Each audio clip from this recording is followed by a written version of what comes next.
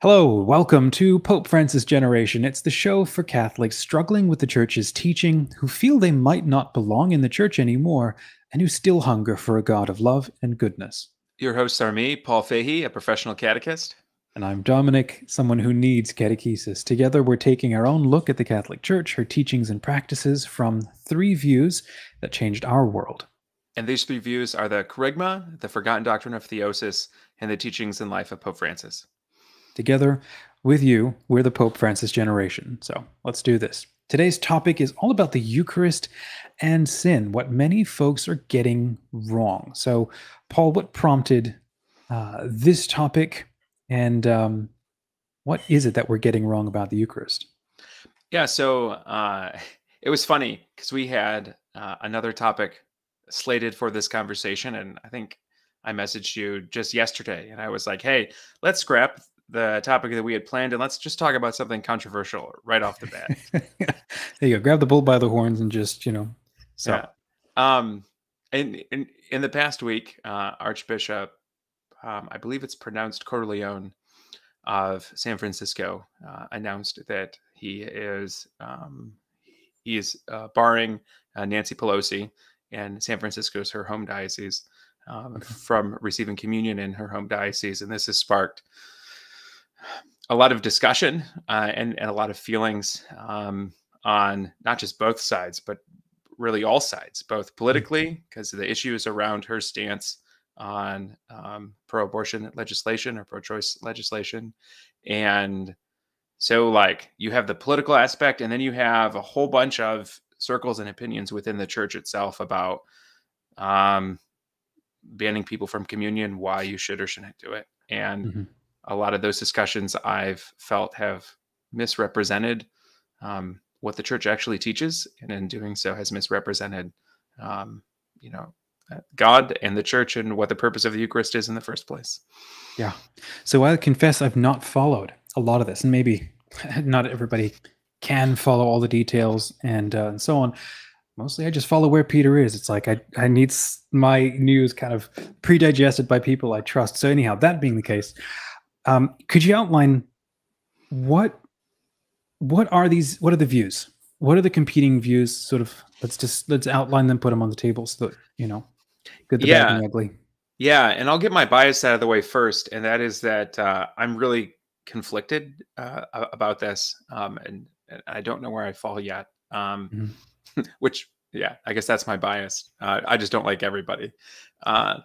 So within the church, I think that there's consensus amongst at least bishops, and certainly between bishops in the U.S. and the Pope and the leaders in Rome, that that abortion is gravely evil. I don't think there are any pro-choice bishops in the U.S., so I don't think there's any disagreement, at least from the hierarchy, on this. That there is disagreement on what is the role of these canonical sanctions, because that's what the Archbishop did. He put a canonical sanction in some way on Nancy Pelosi. What's the proper role of these canonical sanctions? What is and then with that, then also there's different debates on what does receiving communion mean, and then how does that relate to scandal, and how does that relate to sin? And I mean, you're probably going to get as many different responses to those things as people you ask. So there are more pro-choice Catholic commentators and who will disagree with this position on political grounds, but there's also pro-life Catholic commentators who are going to disagree with the Archbishop's decision on pastoral grounds, and there's just a lot. Yeah. I remember when just the other day you were chatting about this and wanting to bring this up, and like we said just before the call, I don't know that I have an opinion. I've got competing senses, about this. So I'm looking forward to this because I don't know what to think, and maybe there are plenty of others who do, and hopefully this is a helpful kind of conversation. So, so again, let's maybe sort of keep circling through this sort of the inciting incident, like who are the people in play? But I think what's more important is what is the theory or the idea? And I know the Holy Father always says realities are greater than ideas. So what I'm looking for is what are the ideas that are not correct, that are unhelpful, that are 90% there, but it's that final 10% that's the problem, and then what we can do towards the latter half of this conversation is talk about, based on our three pillars that we talked about in the previous episode, charisma, theosis, and the guidance of our Holy Father, how should those inform a response, and see where that goes. So back over to you. Let's talk about, like you said, the role of communion, scandal, what the Catechism has to say, and that sort of thing. Yeah. So here's some of the realities, and that is, I don't know, some things off the top of my head. That abortion is horrendously and gravely evil. That it's a direct attack on human life. It's horrendous ableism. It's discrimination against people because of their development. It's also tremendously complicated. It's different than other issues where you have systemic attacks on certain people, like slavery or racism, or even the death penalty, because in those cases, the oppressors are in positions of power. In the case with abortion, in most instances, the mothers are themselves in vulnerable positions, right. Either not from a position of power. Correct. Either in their own relationships, either economically, a whole bunch of different things. So it's complicated. And I think it's okay to say that it's complicated while also saying that abortion is gravely wrong, right. And also saying that legislating abortion, deregulating abortion, I think is just enabling a culture and enabling an economic system that puts women in these positions in the first place. So it's complicated. Yeah. I think, again, there's reality is greater than ideas. To say that it is gravely wrong and so on, no argument, obviously, with that. And it's not my place to argue about that. But it's like how that then becomes reality in the concrete circumstances of millions of women. Like you said, they don't feel like they have a choice. They have been taught to think about this whole situation in specific ways. It just feels monumentally impossible and so on. And so all of that can then mitigate, or to take away the gravity of, I don't know, I'm not a theologian here, one's participation in something. It's like, yes, murder is wrong. It's like, but in defense of your life, it's like, well, that changes the conversation, And I think a lot of people feel like it's in defense of my life, maybe, or my life choices or situation. And it's not as clear cut to a lot of other people. It also means that you can have, a group of Catholics who are all strongly opposed to abortion, but you have different opinions on how to oppose abortion legislatively, right? Mm-hmm. So there isn't a monolithic Catholic policy position necessarily. Mm-hmm. However, ideally, a nation's laws don't enshrine ableism, don't enshrine discrimination, don't enshrine. So you're talking about the recent the Roe v. Wade changes that I think. What did they do? They took it out of the federal court and returned it back to state courts? Yes. So the Supreme Court hasn't done anything yet officially, but there was a leaked draft that would, that if implemented, would reverse Roe versus Wade, which would then eliminate a federal legal right to abortion, and then the issue would move to the states. So that's in the context. So it's complicated. There's a lot of variety of perspectives that pro-life Catholics can have. Mm-hmm. However, Nancy Pelosi's policies, at least from my understanding of them, is she has supported and continues to support legislation that that many describe as pro-abortion, as not trying to reduce abortions, but as doing whatever she can to enshrine the right to abortion Hmm. legislatively. Um, and this position would be contrary to the church's teaching. You can have some nuanced positions on how to mitigate abortion and things like that, but you can't. There isn't really nuance on um, being a champion for the like legal right to abortion. Does that make Hmm. sense? Yeah, it's like a matter of mitigating versus championing. Now, I confess, I don't follow the news, perhaps, as much as you do. So, um, uh, I guess one question I got to ask is that the case, or is that how she is being uh, painted? And again, I have no opinion on it all. Is she legitimately like championing it as well? How is she championing it? Like, do we have a sense of how she thinks about it, Yeah. such that like we actively try to be, God save us, Catholic first, and then, for example, Americans second. Not that they're in conflict, but it's a matter of priority. But that's not the norm for most Catholics. They see ourselves very clearly as, well, I'm American first, and then, well, my faith is kind of an add-on that working on, I'm practicing that. Where do you think she fits? Like, what does her faith mean to her? Yeah. Being on the outside and not wanting to judge or condemn her. So, and I don't follow political news as much as I follow church news, actually. From what I've seen, so she has supported just recently federal legislation in Congress that would essentially take what the Supreme Court ruled in Roe versus Wade Mm-hmm. and enshrine it legislatively, so that if the Supreme Court reverses Roe versus Wade, there's still a federal law that I see. effectively does what Roe versus Wade has done. Mm-hmm. And she's been a big supporter of that, from what I understand. Okay.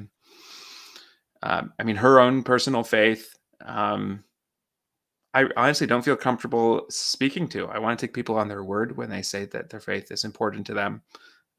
But actions also do speak more than words. So I don't know. To use Pope Francis's line, I'm not one to judge her soul or Mm-hmm. how convicted she is on in her faith.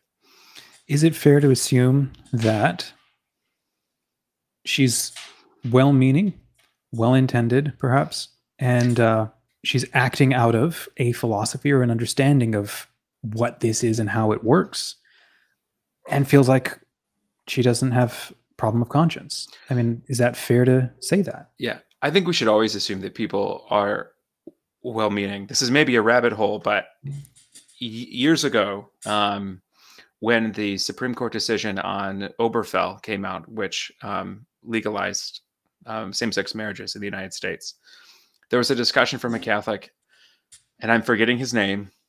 He was on some talk show, and he was taking the traditional marriage position, Mhm. and he was debating somebody who took a pro same-sex marriage position, and he made a point which I thought was a very good point, and he's like, if we can't presume from the get-go that the person that we disagree with is of sound mind and goodwill, then we really can't have a dialogue with somebody. Mhm. And uh, I try and presume that as best as I can of everybody, and I would presume that of Nancy Pelosi, that um, she's not an idiot, and she has goodwill. I don't know if that's actually the case, but I think it's my responsibility to presume that. Yeah. Okay. So, excuse me, in terms of like clearing up how we're trying to approach this, I think I appreciate what you've shared here. So let's talk maybe more about uh, communion. Like, what is it? And then how is it being misrepresented? Yeah, so much more so than politics, catechesis is my wheelhouse. So there's been a lot of discussion on what is the Eucharist and communion, and like what is sin, and what are the things that prevent people from being able to receive communion. And there's a lot that I could say about the Eucharist. We could spend multiple shows talking about the Eucharist. But for the purposes of this discussion, receiving communion is a nonverbal, like it's an action that professes that someone is in communion with the church and in communion with God. Mm-hmm. But it's not only someone's profession of that reality, it is the sacrament makes that reality happen. It actualizes that communion. So in one of Pope Benedict's, I believe it was Pope Benedict, his documents on the Eucharist, he quotes St. Augustine, who says that the Eucharist not only makes us Christians, but makes us Christ himself, Mm-hmm. right? Well, what the Holy Spirit does through the Eucharist is that it actually makes us a part of the body of Christ, and it actually unites us to God, right? So this is the idea of theosis, and the Eucharist is maybe the sacrament par excellence of theosis, right? So it's a profession of communion with God in the church, and it's the actualization of that profession. Does that make sense? Yeah. So so then the question of who can receive who can't receive communion, and I'll speak generally, like 3 broad categories of people who can't receive communion, or the church says shouldn't receive communion. Right. The first is non-Catholics, and the reason is because they aren't in full communion with the church. So then the profession that comes with them receiving communion would be disingenuous. There would be conflict there, right? Their reality of not being in full communion with the church would conflict with their action of receiving communion, which is the profession of being in full communion with the church. Mm-hmm. Now, there are certain circumstances where non-Catholic Christians can receive. Those are rare and extenuating circumstances. But it's almost always because they have, like the whole baptism of desire, they have an intent of being in union with the church, even if they haven't checked all the boxes and gone through all the normal. Correct. And it's usually when they're close to death or it's extenuating circumstances. But the general norm is that if you're not Catholic, then you shouldn't receive communion.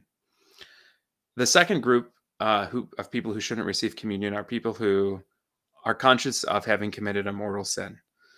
And that's because the reality of mortal sin is that it's an action that separates someone from God and from the church.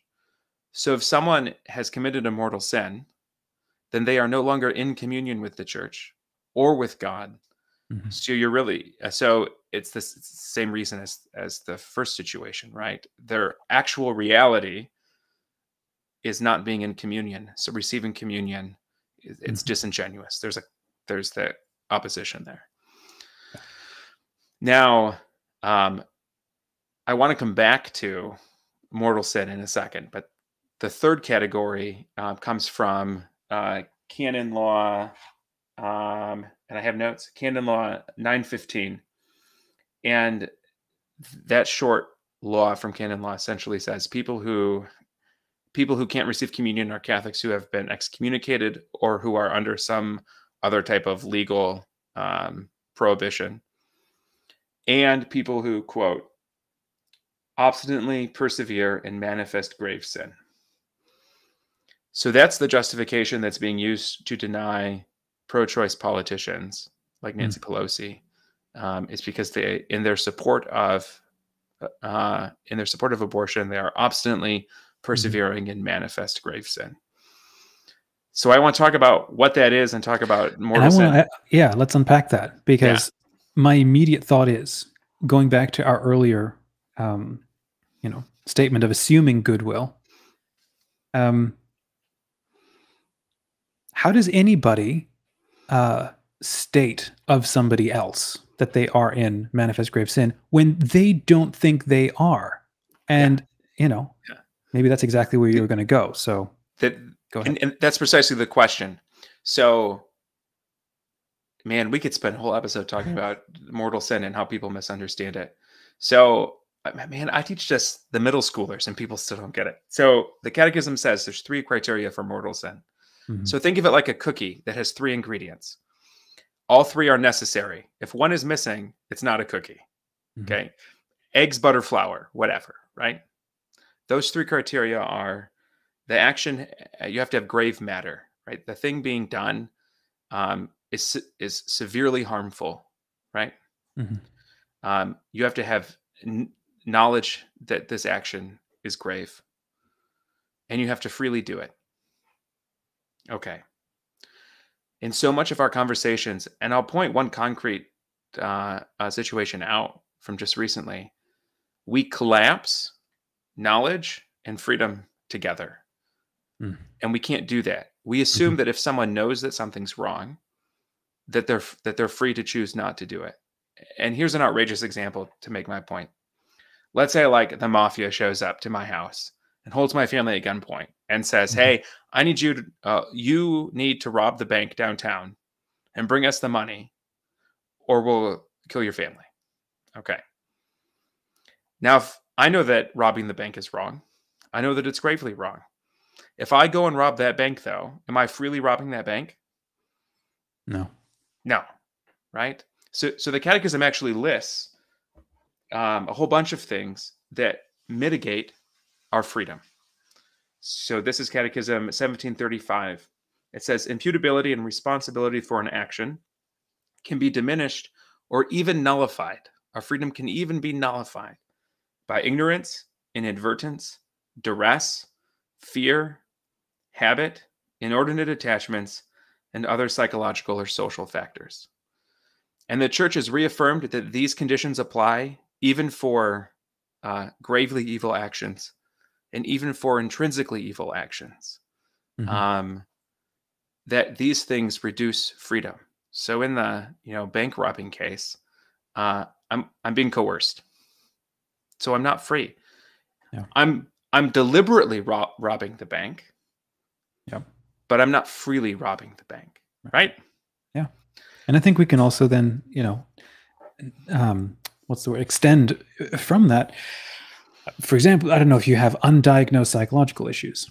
That impacts your freedom. From the outside, they're undiagnosed. Nobody can recognize them, but it is part of, of your reality. Or long-term habits, habituated responses that also can diminish freedom. And in our case, it's a war of, not in our case, in the world today, it's a war of philosophies that people get incredibly passionate about and fundamentally disagree with each other on. Yep. And the impression I'm getting here is she's approached in her case, but even outside of her unique case, it's a situation of her understanding something according to one set of terms, one way of articulating things versus another. To be clear, though, Mm-hmm. someone who may not be culpable, the harm they're doing is very real, right? So, like you talked about someone with a psychological disorder. Let's say someone has a personality disorder, a narcissistic personality disorder, or antisocial personality disorder. Someone's a sociopath. Okay. Mm-hmm. They may not be culpable for their lies, for their violence, but those lies and violence still do actual harm, right? And so talking about reduced culpability doesn't diminish the objective harm that's done. Right. I'm simply trying to share that the church teaches that mortal sin is both. It has objective elements. There's objective behavior that can be seen and measured and looked at and assessed by others. Mm-hmm. But there's also a subjective reality, and that's someone's knowledge and that's someone's freedom. But even if someone isn't fully culpable, that doesn't diminish the harm that's being objectively done. Yeah. But it does mean that we cannot slip and fall into mortal sin. Like we can't accidentally commit a mortal sin. By definition, we can't accidentally commit a mortal sin because it has to be a free and conscious choice. So here's an example. So I was reading just a few days ago an article from Catholic News Agency, and the title is something like, "Here are the two basic requirements for Catholics to receive communion." And here's a short quote from that article. It says, "What is mortal sin? The Catechism explains that a mortal sin destroys charity in the heart of man by a grave violation of God's law. It turns man away from God. And then the article continues. For a sin to be mortal or deadly, one must be aware that the act is sinful and conscientiously commit it anyway. Hmm. Conscientiously just means intentionally. Right. Intention is not freedom. This teaching in this article from Catholic News Agency collapses freedom into knowledge. If you know it's wrong, then you're free to not do it. And that is not the case. Mm-hmm. In the case of Catholics in positions of secular authority or political authority or leadership or so on, they're also under an incredible amount of pressure. I mean, I think mafia could also be an interesting corollary for the little that I know of how the inner workings in life of politics is. You owe a lot of people, or you are responsible to a lot of people, not just for. And there's an incredible amount of pressure on you and your personal life and the decisions you make and the lobbyists and so on.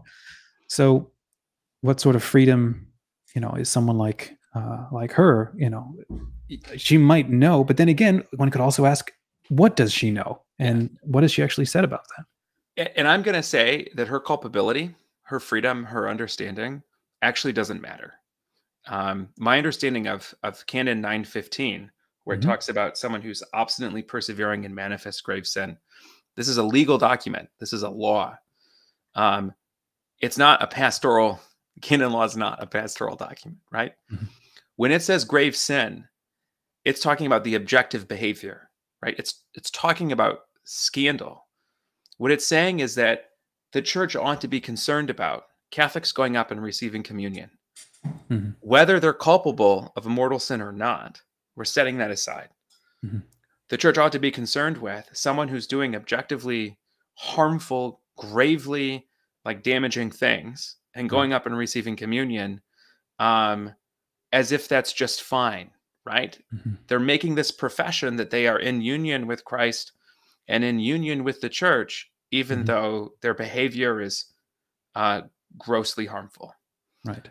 All right, so let's shift to that. Let's talk about scandal. Yes. Before doing that, briefly, we would like to thank a sponsor, Select to Give. They've been wonderful. They're good friends. Please check them out. As they say, more Catholic leaders choose Select International Tours than any other pilgrimage company. They have 35 years of award-winning travel planning, a track record of excellence and faithfulness. A small company with a big heart, because every one of their pilgrimages helps to support and fund their 501c3 charity work, helping Christian families in the Holy Land. If you're ready to travel or you're looking to lead a group of your own, take the next step on your pilgrimage by visiting selectinternationaltours.com. Okay, can we talk about scandal then? And who gets to state whether something is scandalous or not, Because I see that as that's a concern for me. It's like every blogger just waves their finger at everything. It's like, well, so what constitutes a scandal? Yeah. So what constitutes a scandal is, it's kind of culturally subjective. So for a long time, the church said that anyone who lends money and receives interest on that loan, which the church has traditionally called usury, for a long time, for centuries, the church said, someone who lends money and receives interest is causing grave scandal and shouldn't present themselves for communion. That is not the case today. Right. And we're seeing a shift play out now, and this is a different podcast, of whether or not Catholics who are divorced and remarried should be able to present themselves for communion. That's something that's an active development in the church right now. Right. So there's some cultural subjectivity to that. Mm-hmm. Is a Catholic who supports pro-choice legislation causing scandal? It's a real question that many people may come to different answers to. The church ultimately leaves that determination, though, to the local pastor, who is the pastor of the local church, who is the diocesan bishop. Mm-hmm. So it's the bishop who's the competent authority to determine that. It's not the USCCB. It's not the U.S. Conference of Catholic Bishops. Mm-hmm. It's an individual's local bishop, yeah. So in this case, Archbishop Cordileone has said essentially that Nancy Pelosi's behavior is causing scandal. So to reduce that scandal, to mitigate that harm, um, we are preventing her, or he's saying I'm preventing her from receiving communion here. Okay, so to speak of competent authority, especially in this case, but then in general, he is the competent person who can speak on this. Absolutely. Yeah. Okay. And a bit of a sidebar, showing my lack of understanding, but what happens when you have different bishops, maybe in different places around the world? Like you said, it's kind of a scandals a culturally based sort of thing, but what happens when you get people who aren't marching to the same tune among competent authorities, bishops? Yeah. So that's part of the discussion that's going on right now because of this. So globally, there are a lot of countries in Europe that have laws that allow that allow legal abortions to various degrees. So you have pro-choice politicians who are Catholic in different countries around the world. And my understanding is that this debate of whether or not pro-choice Catholic politicians, whether they should or shouldn't receive communion, is solely happening in the U.S. Italy's not having that discussion. Germany's not having that discussion. England's not having that discussion. It's just a U.S. discussion. But even within the U.S., for example, Cardinal Gregory in Washington, D.C., has, and I forget his exact statement. So my impression of what he said was essentially Archbishop Cordileone has jurisdiction over his diocese. I'm not going to enforce his policy in my diocese in DC. So you even see like discrepancies within the US about this. So there are people, and I think this is a legitimate question to ask, when you see that much difference in opinion amongst bishops, is that disunity causing scandal in and of itself? Where would you go with that?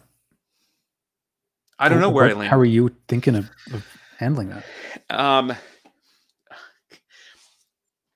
So I wanted to talk about this, but on another hand, I hate talking about this. I don't like this topic because I feel like there isn't.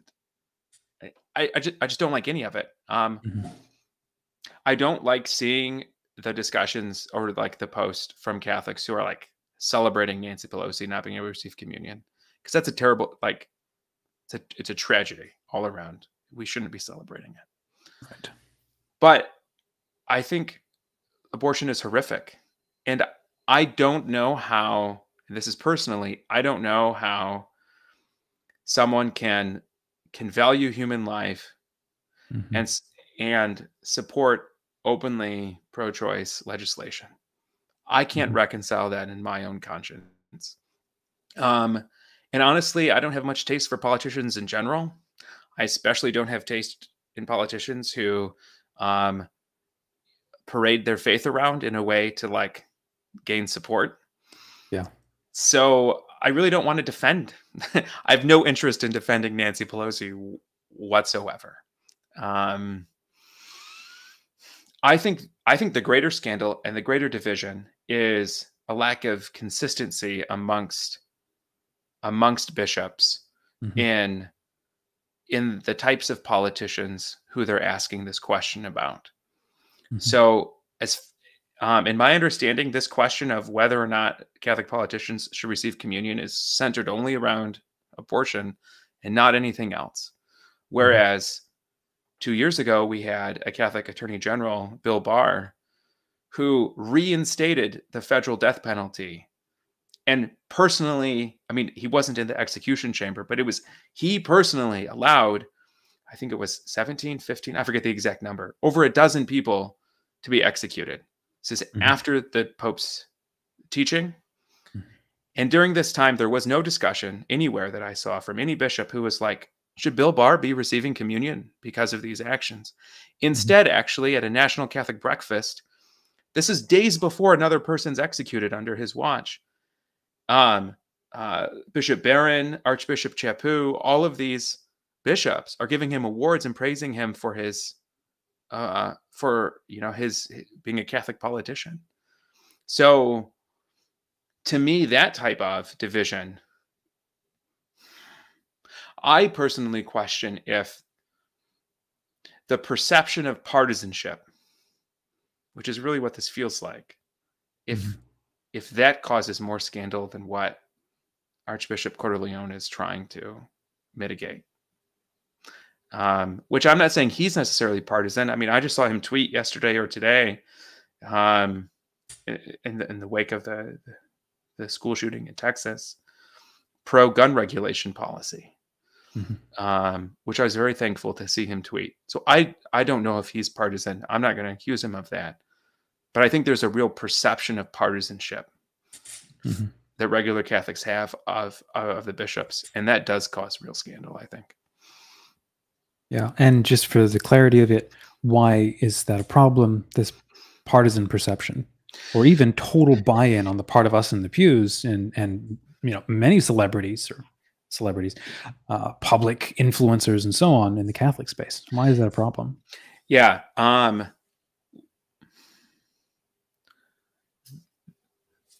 The church Huge has concept, discussion. The church has taught and does teach, and this has always been the case throughout Catholic tradition. The gospel must be a Christian's fundamental value. And the church has always encouraged people to participate in politics, and sees being a politician as a very noble vocation. But when doing so, we must put the values of the gospel before our political values, before our ideological values, and before our partisan values. But when you see Catholics who go like whole hog in support of a particular party or particular ideology, what happens is that they're subverting it. They're making their political or their partisan values more important than the gospel.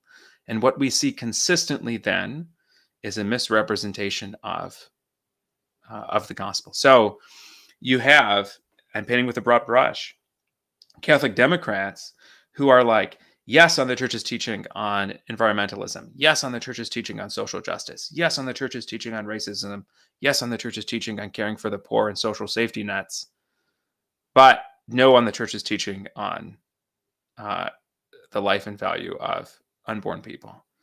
Or you have Catholic Republicans who are like, yes, on the church's teaching on the life and value of unborn people, but no on the church's teaching on environmentalism. No on the church's teaching on immigration, right? They are walking scandals because they are misrepresenting the gospel in what they're doing.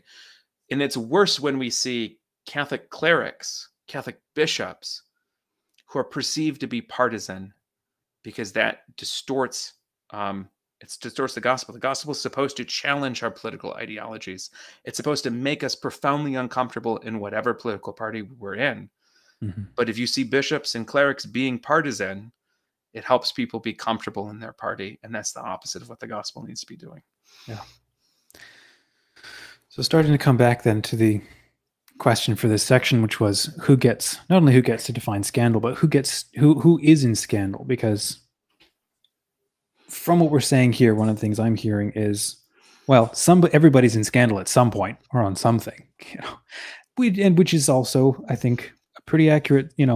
Everybody's, working through some sort of element of their journey. They're working through some attachment, some sin or something. So to come back to that core question, who can't receive communion? And because then the next question I want to get to is, what should be our appropriate response? Not being her or not being particular people. Should we?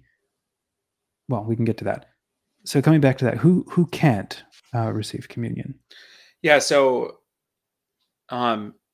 it's those three groups of people. So if someone is Catholic and you're aware of mortal sin, the church asks you to, unless there's extreme circumstances, to go to confession first. Or if your bishop has asked you not to receive communion, you shouldn't go to communion. And the church places a high level of value. Our tradition places a high level of value in obedience, even if you disagree with the competent authority. And you see this with saints throughout all the time, where ultimately the saints were proved right, but that was after years of being unjustly treated and being obedient to that unjust treatment from the competent authorities. So not necessarily saying she's a saint. No.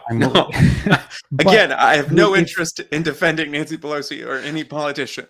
Even stepping away from her situation, for somebody who feels like they're in a similar situation where a competent authority or their local parish priest, or I don't know, the local bishop or someone is telling them, I tell you that you are causing scandal. Could a bishop tell someone you're in manifest grave sin, or you're in an occasion of that or something? I think that's what Archbishop Cordileone did. Okay. But then he's restricted to that pronouncement within his diocese, right? If she goes across the border into another diocese, and if she disagrees, or not she, that person, I disagree with them. I think you're wrong, but maybe I'll accept that. But then when your job's on the line, because of it, or it's a choice that significantly impacts your identity, well, then what do you do? Yeah. Here's a story, I guess, and here's a teaching, I think, to go with it. One of the icons behind me, this one, is St. Mark. I think it's Chinese. I think it's Zhai Tianxiang. In the 1800s, he was a Catholic physician, and he was known for serving his community and serving the poor.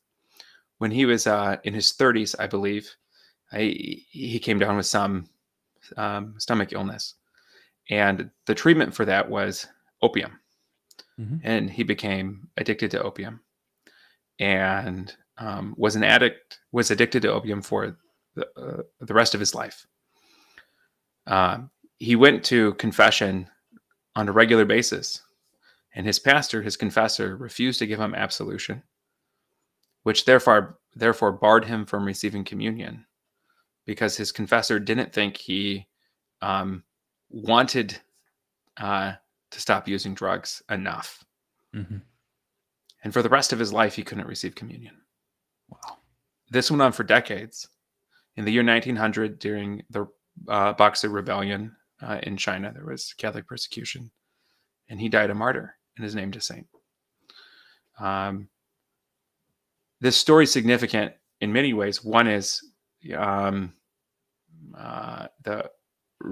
reality of addiction and mental health and how it's changed since the 1800s. But also there's this recognition that someone can be in manifest grave sin, which he was, and still grow in holiness in such a profound way, can still be allowing grace to configure them to Christ in such a profound way that they can die a martyr, even though they're in objective grave sin. It also shows the value of obedience as well. He was being unjustly treated, which isn't, his confessor, let's presume he didn't know any better, right? He didn't know the reality of addiction back then. I'm not saying his confessor was, a villain, but he was wrong. And in doing so, St. Mark was unjustly treated for decades. He was denied communion. But in being obedient to that obedience itself was an avenue for grace to divinize him. So I think that's important. Along with that story, though, and this quote from Pope Francis has been thrown around a lot in the past week. So I want to contextualize it and I want to unpack it, and it relates to all of this. So this is from the Pope's document, Evangelii Gaudium, the Joy of the Gospel. And it's under the section of the Church's Mother. The Pope says this. He says, everyone can share in some way in the life of the Church. Everyone can be a part of the community. Nor should the doors of the sacraments be closed for simply any reason. This is especially true of the sacrament which is itself the door, which is baptism. The Eucharist although it is the fullness of sacramental life, is not a prize for the perfect, but a powerful medicine and nourishment for the weak. These convictions have pastoral consequences that we are called to consider with prudence and boldness. Frequently, the Pope says, we act as arbiters of grace rather than its facilitators. But the Church is not a toll house. It is the house of the Father, where there is a place for everyone with all of their problems. What the Pope is saying here is that even people like St. Mark, whose life from the outside looks absolutely wrecked, communion is still a place for them to receive healing. Because this is going back to like the cookie recipe for mortal sin. If one of those three criteria is grave matter, knowledge, and freedom, if one of them is missing, it is not a mortal sin anymore. It is something different. So in St. Mark's case, his actions were grave, and he acknowledged that they were grave, but he didn't have the freedom. So he was not in mortal sin, and he should have been able to receive communion. So what the Pope is saying in this passage is that on a pastoral level, pastors need to be able to work with the people they're pastoring and help them discern that even if they may be living in a way that's objectively like contrary, like in St. Mark's case, objectively contrary to the Church's teaching, to the moral law, that are they still subjectively guilty of mortal sin? And if not, the Eucharist is actually precisely the right medicine to heal their weakness. Because mortal sin is not weakness. If there is weakness, it can't be mortal sin, because mortal sin means someone is freely choosing it. However, what the Pope isn't saying in this is that we shouldn't bar anyone from mortal sin, right? He says the doors of the sacraments shouldn't be closed for simply any reason. He's not saying they shouldn't ever be closed. Right. So I think that's confusion too. But this passage from the Pope, he's talking about the subjective discernment of individuals pastorally about whether or not they're in mortal sin.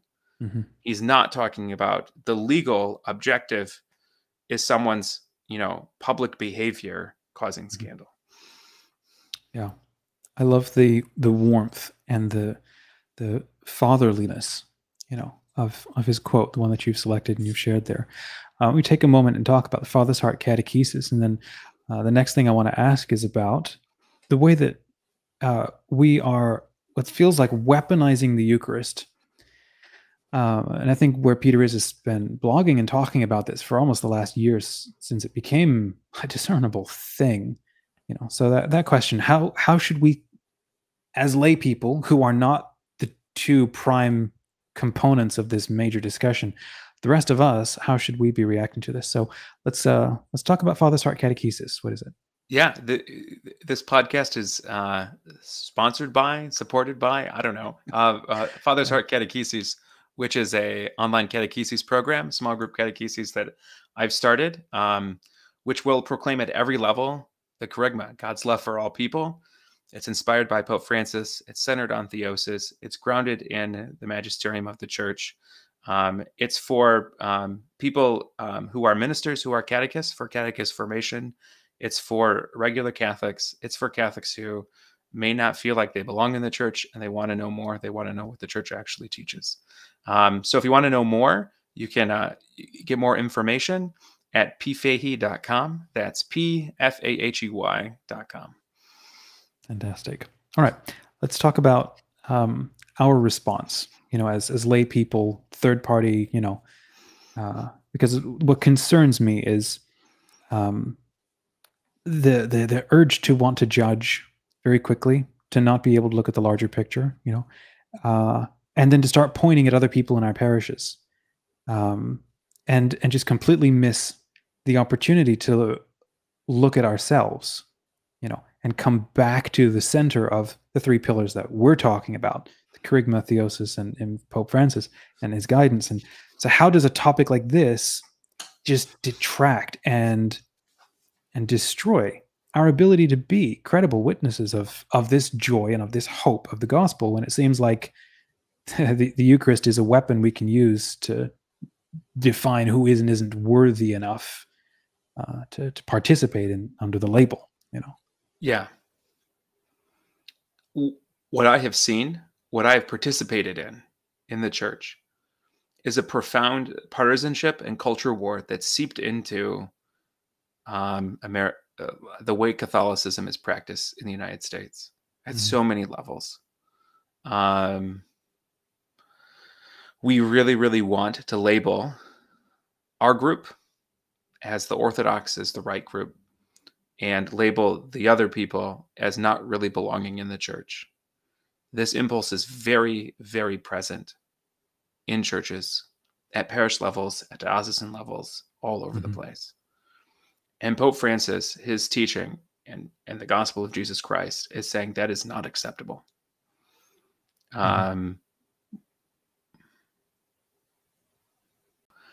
So I think that that's something that we have to do a lot of very vulnerable self-reflection on. Even going back to, do I believe Nancy Pelosi? Do I believe Archbishop Cordileone? Do I believe that they are intelligent people acting in goodwill?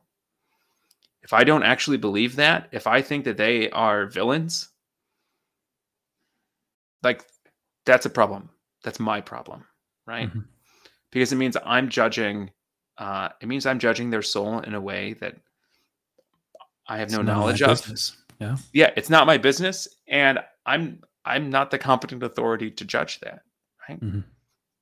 So I think that's a real question, and I think that, and again, I participated this in college, especially, of if someone disagreed with me about exactly the policy decisions I thought needed to happen when it came to abortion, then they were, soft on abortion, probably pro-choice, and probably shouldn't receive communion. Like, that was my instant line of thinking. And it doesn't have to be abortion; it can be any issue. Right. And what Pope Francis is saying is that the church is the home for everybody, and we all have our own weaknesses. We all have our own flaws. We all have our own ideologies and lies and fears that we're attached to, but it's precisely in the church. It's precisely from Jesus. It's precisely through the Eucharist that we're going to find healing from this. It is not our job, and I do not envy any bishop when he has to make these decisions, because they're not easy decisions to make. I'm thankful that it is not my job to judge the soul of anybody else. It's not my job to judge whether or not someone's behavior is scandalous or not. Yeah. So for me, I'm trying to understand sort of, I guess, like the underlying theory, but still allow a reality to inform that. And in a moment, I want to come to our core pillars and talk about how they should be informing, a response, maybe a healthy doubt or a skepticism towards the whole thing, but taking a situation where, let's say, I am going to my local parish and have been told, am experiencing what someone like her is going through, and I fundamentally disagree with an expression of the faith that is being articulated by local pastor, the local bishop, but I still have my own deep love for the church, for what it means to be Catholic. And maybe I articulate that a bit differently. But I look at all the documents and I see myself in complete union. But it's the wiggle room areas where perhaps I've aligned myself differently, right? What should my response be? And you've kind of articulated that with St. Mark. But then what should I expect from others? Or if I'm seeing someone in my parish who is like that, what should an appropriate response be to seeing someone like that? Yeah. I remember years ago, this would have been probably the 2012 election in the United States, presidential election. I was at my local parish and I saw a few cars in the parking lot with Obama bumper stickers. And my instant thought was, they shouldn't be here. So to answer your question, the first response is not that. Right. I really think going back to realities are more important than ideas. I think the first reality, perhaps, is our own reality, and to look inward first at the ways that uh, I'm not worthy to receive the Eucharist, which we say uh, every time we go to Mass before we receive communion. That's what we say. The ways that I don't put the gospel first, the way that I put my politics first, the way I'm not giving other people the benefit of the doubt, and let that reality of my own sinfulness move me not to a place of shame, but to a place where I recognize that I am weak, and that I am in need of healing, so that A, I continually run to the Father for healing, and B, it prevents me from being able to build myself a little pedestal to stand on and judge others. Mhm. That self reflection is absolutely essential. I like your point about the self reflection, the self awareness to recognize our own sin, but like you said, not to fester in a place of shame, which I see happening a lot, but to instead be able, if this is my, not just my reality, this is reality, and God is still holding out and hounding me and chasing me, which is our charisma, like we talked last time, that core fundamental reality, then that's a place of hope, and I can offer and hold out that hope to others. Um, so I don't know. I think the thing that concerns me is seeing not just virtue signaling, but it's like virtue baiting, where you know this is completely me prior to, well, maybe yesterday. I'm sure it's an ongoing thing I'll have to deal with forever. But that line, that the parable where Christ just says, there's the two people in the temple, and one is like, God, thank God I am not like them. Here, let me post about that. I'm gonna tweet about that. Let me make sure everybody knows, just in case anybody was wondering, which they weren't, you know. And I think that I don't know what to think yet solidly, but I think that my response to all of this would be, it's not my business to post about this in general. It is certainly my business to think about, what do I need to do where I'm falling short? And what's the maximum level of charity that can be worked in this? And I don't know. It feels though like it's an not inadequate response, but it's an incomplete one, because the temptation is, well, I got to act, I got to do something. And I think that's also not always a good response. That compulsion, that's another, unrefined or unpracticed, response to a problem in the world. Doesn't always need an immediate response. Maybe it needs a heck of a lot of silence Yeah, I think for a while. even before the desire to immediately have an action is the desire to immediately have a firm opinion, because this isn't something it's certainly something I don't feel like I need to have a strong opinion about. Yeah. Well, Um, especially if, like you pointed out, the competent authorities, the bishops themselves don't have a firm opinion. I feel like the rest of us should be, well, let just pray for them to figure it out and get on the same page, because otherwise we're aping their authority, or we're assuming to ourselves an ability to judge and decide and decipher, um, that they themselves haven't quite figured out. Is that right? Am I wrong? I think maybe, I mean, I think there's a place for judgment. Like, I can Hmm. look at people's actions.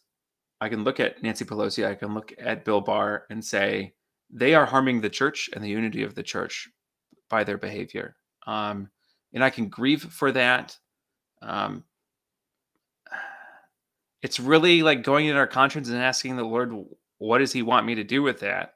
Hmm. Um, and maybe there's something He wants me to do. But I think the problem is when we see the news, we see the headline, and then we immediately think we got to have a firm opinion, and then immediately think we got to do something about it. I think that's the problem. Yeah. Okay, so let's talk, maybe trying to be more practical. Kind of the goal of this whole discussion here is, let's talk about our three pillars and how they should inform maybe this particular situation, but our reaction to these perceived situations in general. You know, so where would you go with that? Yeah, I mean, I think more of like summarizing how I think these pillars have been a part of this discussion, and I don't know, my own thinking through this. Like, I have to believe that as much as God is pursuing me, that He's pursuing Archbishop Corleone, Nancy Pelosi, everyone who's a part of this, and that God desperately wants them to be in union with Him and with the church. I mean, for me, it's like there's nothing I can do about this situation except obviously to talk about it on a podcast. Yeah, I think we take that reality to prayer, and we really ask the Lord, how are my thoughts and feelings on this not like Christ? How have I not been made like Christ in this way? And ask for the Lord to fill in those gaps. What's the danger that if we don't start from that starting place, like the last decade or so, we've had these discussions around sexual orientation or lifestyle choices or whatever, and it seems so obvious. Sticker on the back of your vehicle, you shouldn't come in, or you're Catholic light, or whatever, or you're voting for that party. You're obviously, like, it's just manifestly obvious that you're in, here's your handbasket, keeps lighting,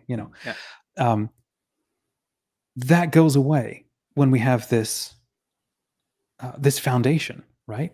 It's like an inoculation against jumping to those conclusions. Yeah, we don't see enemies anymore. We actually see, and this goes back to Pope Francis's vision for the church. The church is a field hospital. Not the church is soldiers. No. We don't have enemies.